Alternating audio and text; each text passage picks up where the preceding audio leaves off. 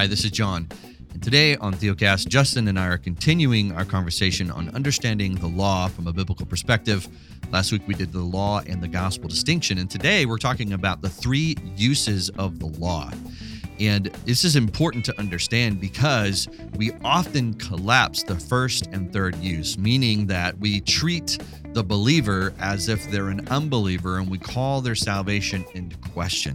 So it is really important that we understand biblically the three different ways the Bible uses the law and that we use them rightly. We hope this is encouraging for you. Stay tuned. If you'd like to help support Theocast, you can do that by leaving us a review on iTunes and subscribing on your favorite podcast app. You can also follow us on Instagram, Twitter, and Facebook. Plus, we have a Facebook group if you'd like to join the conversation there. Thanks for listening.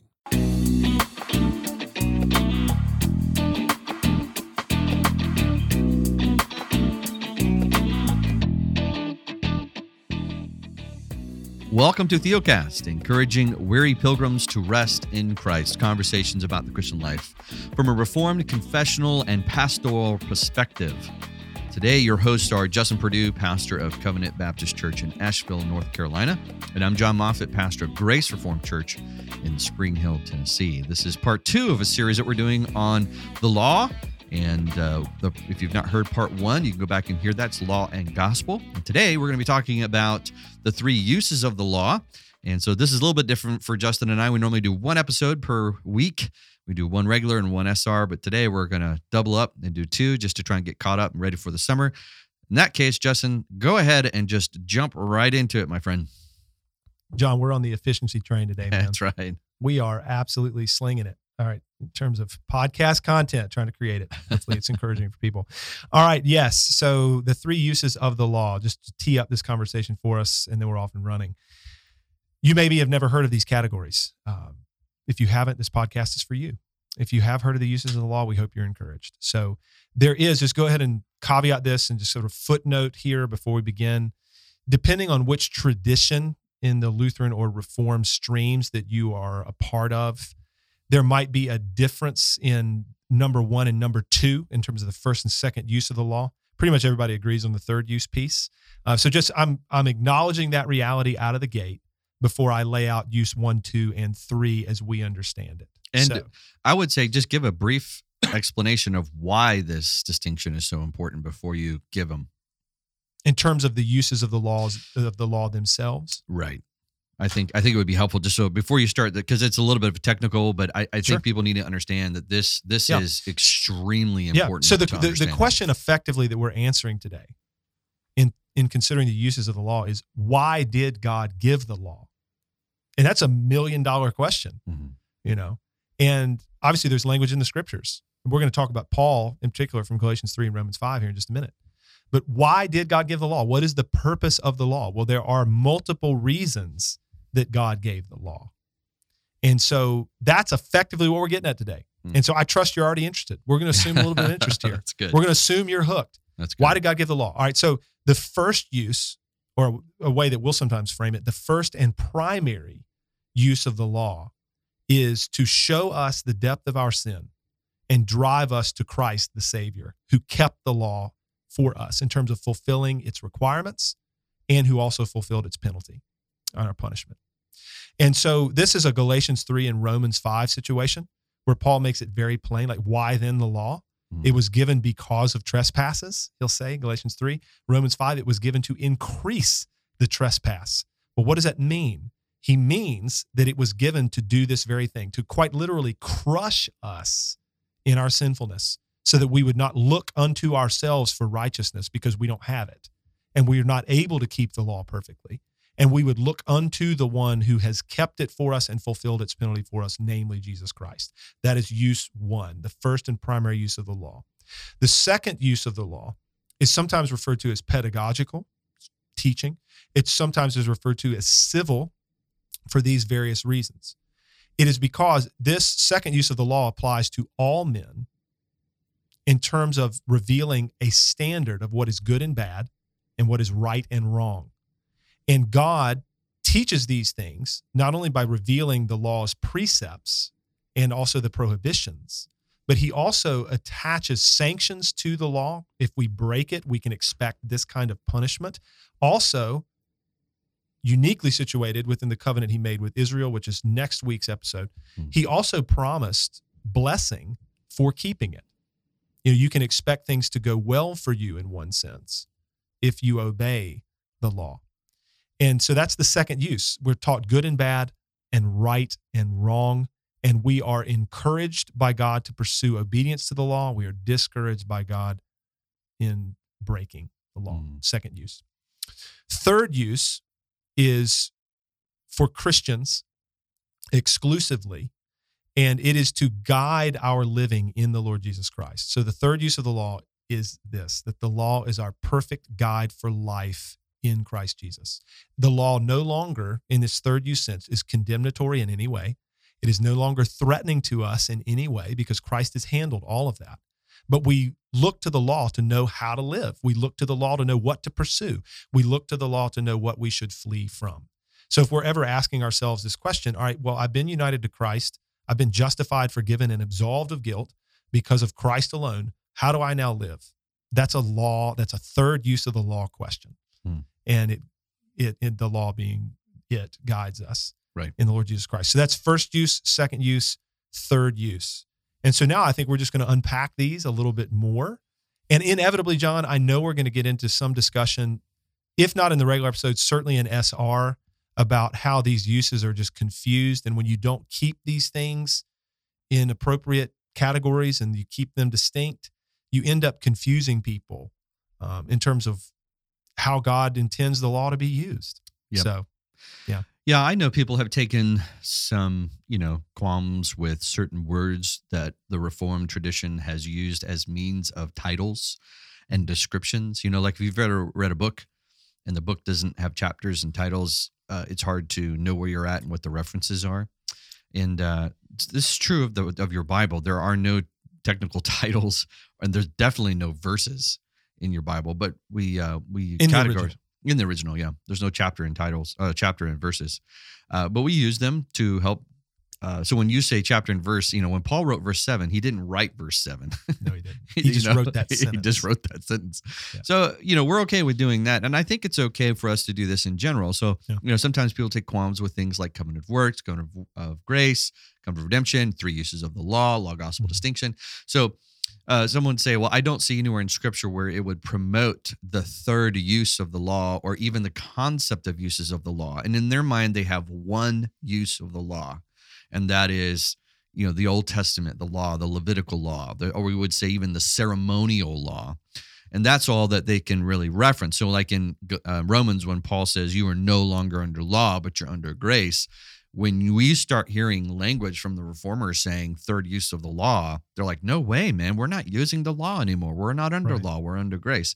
Right. So I think, Justin, this is where we might want to give some clarity and helping people understand that we aren't putting a new law on people, or we're not reinstituting the law as if one is obligated to live under it to find righteousness for themselves. We're no longer under the law as a covenant of works. That's right. We're no longer under the law to keep it for righteousness. Well, all we're trying to do here is hold together the revelation of the Scriptures, where Jesus is clear in the Sermon on the Mount. Right now, Romans 10:4, Jesus Christ is the end of the law for righteousness. Mm-hmm. That's easy to understand. He has kept the law, he's fulfilled its requirements, fulfilled its penalty. And so in terms of righteousness, receive it in the Lord Jesus Christ. I mean, we talked about that last episode in terms of law and gospel. But then we're also trying to uphold, for example, Christ in the Sermon on the Mount. After he says he does not come to abolish the law and the prophets, but to fulfill it, he says that not a bit of this is going to pass away. And particularly in view, he's got the moral law. That becomes obvious because he's going to talk about adultery and he's going to talk about murder and things. And so he is saying that not one bit of the moral law of God is going to pass away until all things are accomplished. Mm-hmm. And we are to teach people, right, to obey these things.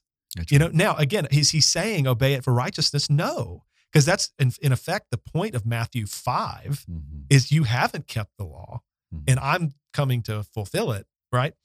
But he is saying we need to teach one another to obey this. So, I mean, in one sense, that's a third use kind of category. And to use the language of the reformers, like John Calvin's got a beautiful sentence on how the law in Christ Jesus is our kind advisor. That's right. It no longer is this exacting taskmaster, Mm-hmm. But it is now our kind advisor in the Lord Jesus Christ. It teaches us and shows us how to go about living life. And people do struggle with these categories. I mean, this is where Paul will say in 1 Timothy 1:8, I believe, he says that we uphold the law as long as it's used lawfully. Well, in order to use the law lawfully, I would contend that you need to have these various uses in view and keep them appropriately distinct. Because when you start collapsing all of these categories, then you're not going to uphold the law and use it lawfully. You're going to do unlawful things with it. That's right. And you're going to harm the saints. Mm-hmm. And you're going to confuse everyone, saints and unbelievers alike.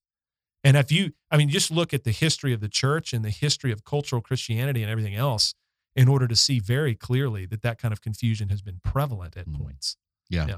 Well, this is Calvin in his Institutes 4.20.16 when he says, it is a fact that the law of God, which we call the moral law, is nothing else than a testament of natural law and of that conscience which God has engraved upon the minds of men. Well, everyone would agree with that. I mean, that's Romans 1, right? So the natural law is what condemns everyone. And so when we're talking about the third use of the law, if you and I say this with a lot of grace, but if you reject the third use of the law, in essence, you're becoming antinomian, because antinomian means no law, no obligation to the law, or against the law, against the law, right? So there's a difference. The reason why I love the word guide is that that's not an obligatory, in other words, do this and live, or under condemnation. There is no condemnation for those who are in Christ Jesus. But the church does practice church discipline for those who reject holiness and righteousness, right? So if you disagree with God on righteousness and what it is, then you are against God's moral law. Mm-hmm. And so if you hear third use of the law, you should never hear one can be condemned or one is obligated to obey to earn righteousness. Yeah. It is the standard. It's almost like this way, Justin. Do you have rules in your home that govern your home to keep everyone safe and reflect love? We do. If your child disobeys that, are you kicking them out of the family? We are not. Right. That is how it should be understood, is that the third use of the law guides our sinful hearts when at times we war against the flesh. It becomes that guide showing us this is what it means to reflect the nature of God. It is not a means to earn his favor, forgiveness, or righteousness. And we are living lives of continual ongoing repentance where we are agreeing with God about the truth regarding our sin, and we are siding with God against it. We talk in these terms all the time. And those are third use of the law categories as well. And I'm going to read a little bit from the 1689 London Baptist Confession, John, because there's a couple of paragraphs in chapter 19 on the law of God that are really helpful here. Paragraph 5 is brief, just to kind of underscore some of the things that we've been saying about the moral law. And when you hear moral law, we're going to talk about this more next week. That's right. But when you hear moral law, think the law of God that he requires for righteousness as summarized in the 10 Commandments, right? Written into humanity and creation, given to Adam in that sense, but then given to Moses in 2 tablets of stone. So 19.5 of the 1689 reads this way: the moral law forever requires obedience of everyone, both those who are justified as well as others. This obligation arises not only because of its content, but also because of the authority of God the Creator who gave it. Nor does Christ in any way dissolve this obligation in the gospel. Instead, he greatly strengthens it. So this is where we would look to, again, Matthew 5, to understand that the moral law is still a thing. And now, here's the deal. This is where 19.6 is so helpful. And I think this paragraph, in some senses, John, is a beautiful summation of the conversation that we're trying to have today in its entirety. So I would commend this to people. I'm sure there's very similar language in the Westminster Confession in its congruent chapter. So 19.6 of the 1689, I'm just going to read this. I may comment briefly, but I don't want to take too long. True believers are not under the law as a covenant of works to be justified or condemned by it. So that's critical. We've already acknowledged these things. Yet, it is very useful to them and to others as a rule of life that informs them of the will of God and their duty. It directs and obligates them to live according to its precepts. It also exposes the sinful corruptions of their natures, hearts, and lives. As they examine themselves in light of the law, they come to further conviction of, humiliation for, and hatred of sin, along with a clearer view of their need for Christ and the perfection of his obedience. The law is also useful to the regenerate to restrain their corruptions because it forbids sin. The punishment threatened by the law shows them what even their sins deserve and what troubles they may expect in this life due to their sin, even though they are freed from the curse and undiminished severity of it. The promises of the law likewise show them God's approval of obedience and the blessings they may expect when they keep it, even though these blessings are not owed to them by the law as a covenant of works. If people do good and refrain from evil because the law encourages good and discourages evil, that does not indicate that they are under the law and not under grace. Beautiful paragraph. It's so good. Super helpful, man. Yeah. Therein, man, you kind of see a little bit of first, second, and third use as it would apply to the saints. Because, I'll just go ahead and say this now because it's on my mind and we're just having a conversation. That's right. The first use of the law to crush us in our, and show us the depth of our sin, to crush us in our sin and drive us to Christ. Of course, this is how God uses the law to bring people to, regeneration, repentance, faith, conversion, right? I mean, of course, God does that in uniting people to Christ, uses the law that way. But it's good that we would preach the first use of the law, even to all of us on Sundays in this sense. We all need to be reminded, John, weekly, that we can't keep the law for righteousness because we always tend to revert back to the law in some way. That's right. We always tend to confuse the issue as though our obedience to the law contributes something. And we need to be reminded, no, brother, no, sister, no, beloved. Christ has done it all. Just the law exposes the depth of your corruption that actually still remains in your flesh. And what you should then do is not despair, but look unto Christ anew. And if anything, marvel anew and be more grateful for what he's accomplished for you. Let's again cast ourselves upon his mercy. So there's that piece. But then you also kind of saw a little bit of the second use.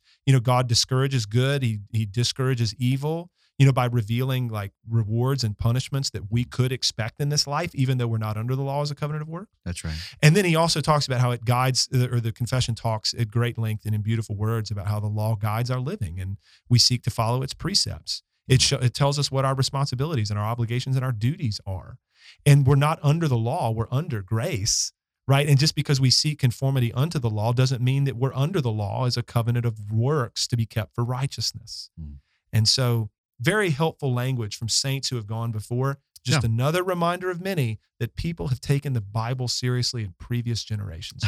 That's right. We are not the first to have the empowerment of the Spirit to have it illuminated to us, as Charles Spurgeon so wisely said. I think looking at Hebrews 12 is a good example of this, understanding third use of the law as well. Looking unto Jesus, the author and perfecter of our faith. And what do we do, right? We lay aside the weight and the sin. How do we know what sin to lay aside? The law is that guide telling us what sin we need to be laying aside. And so that's why it's the guide.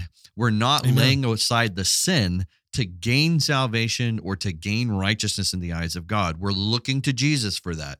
And then the law comes in and reminds us of what it is to love God and to love neighbor. I think we quote this a lot, but I think it's helpful. 2 Peter 1 is a great example of this, right? He gives us a gospel and then the outflow of the law.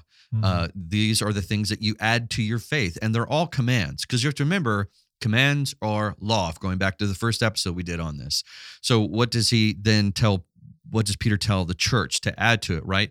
Godliness, gentleness, meekness, patience, forbearance, long-suffering. These are all commands of things that they should do. What I love is when he says, and if you're not doing them, the reason that you're not doing them is because you've forgotten that you've been cleansed. The motivation is not do this and live. It is you are alive, so do this.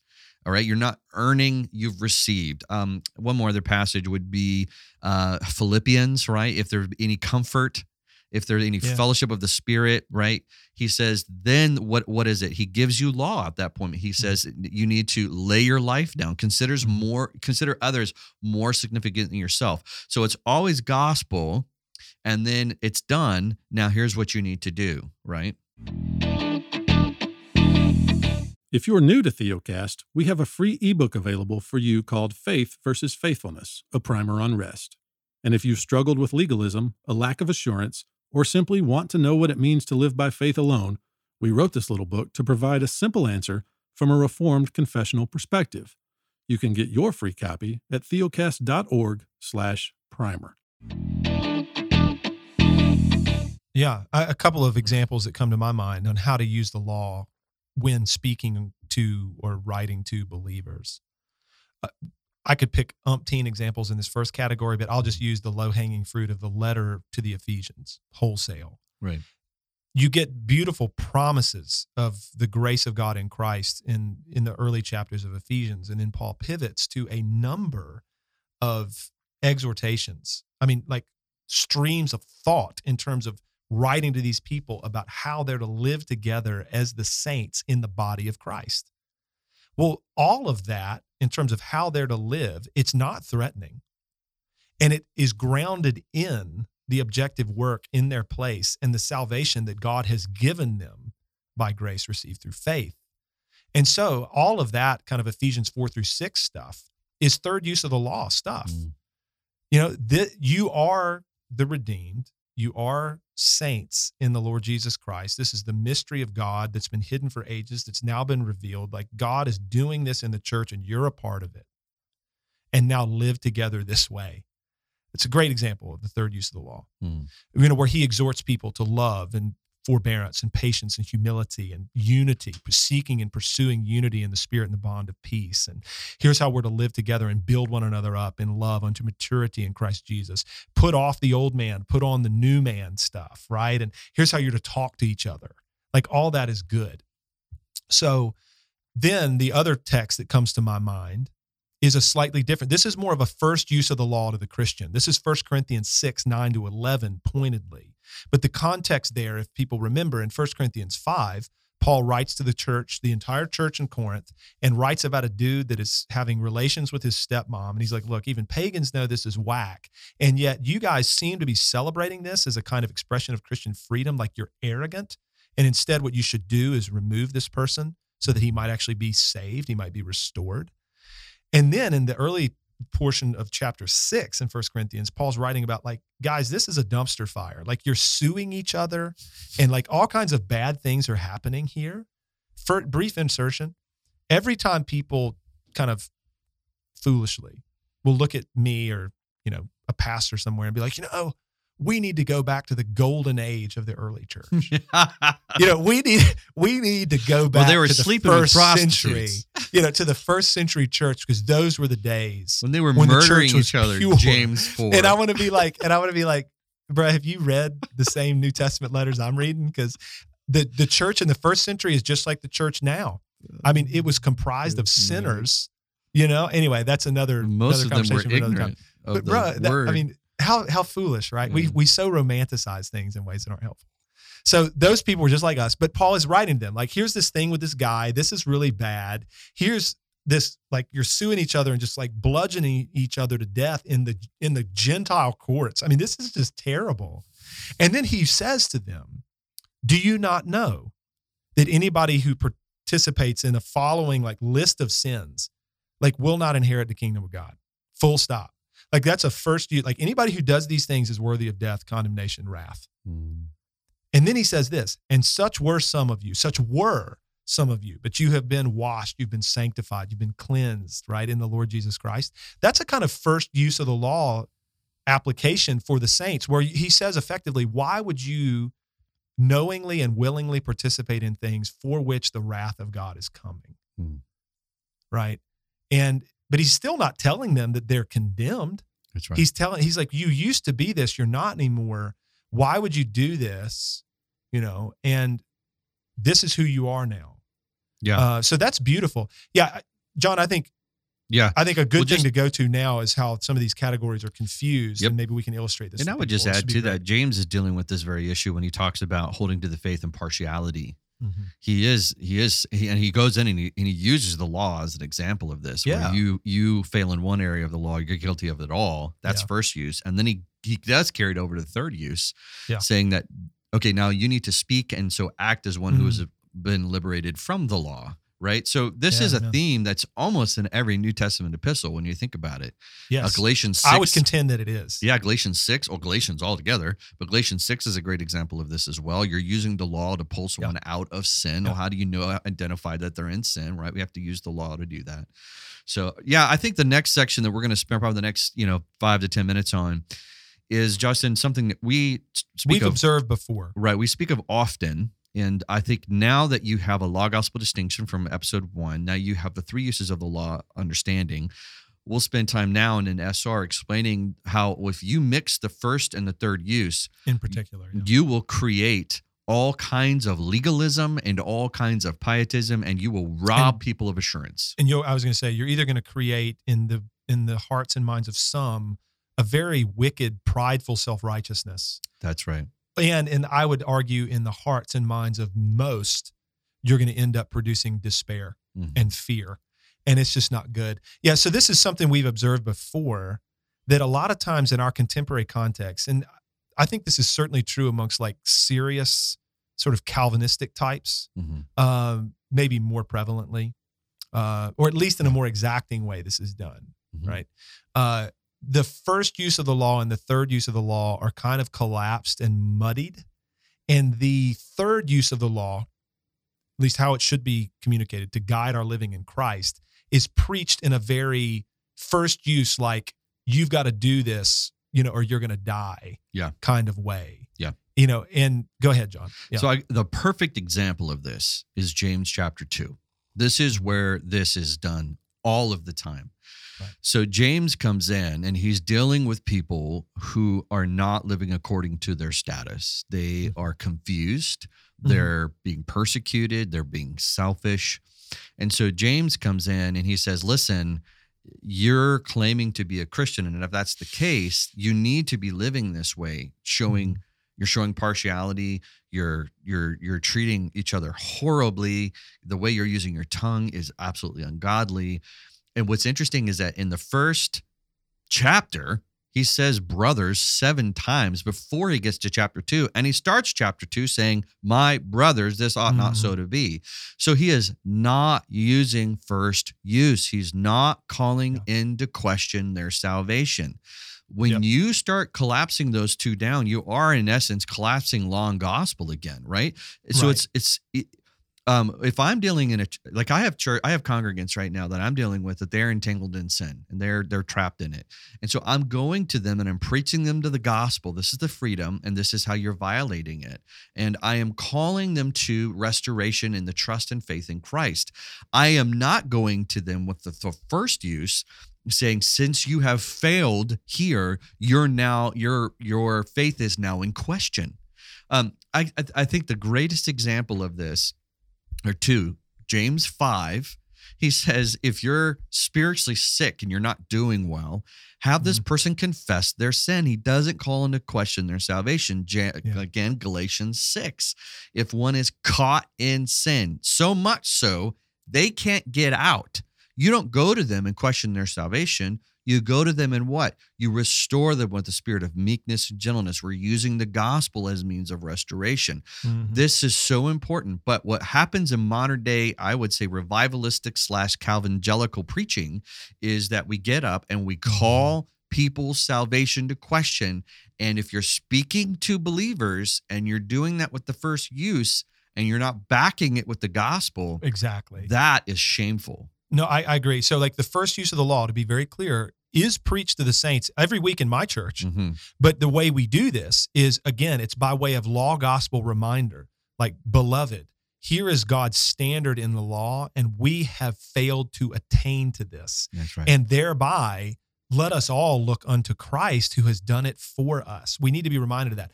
That's an appropriate application of the first use of the law to the saints. The very exacting first use of the law is preached to those outside of Christ. Like, you think you're okay and you're not.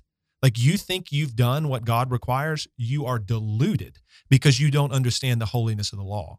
And let me help you understand the holiness of the law, that you might be crushed and absolutely despair of yourself so that you might then go look unto Christ, right? That's how we preach it to those outside of the Lord Jesus Christ. But sadly, what happens so often in our context, like you said, is there's the first use of the law minus the gospel.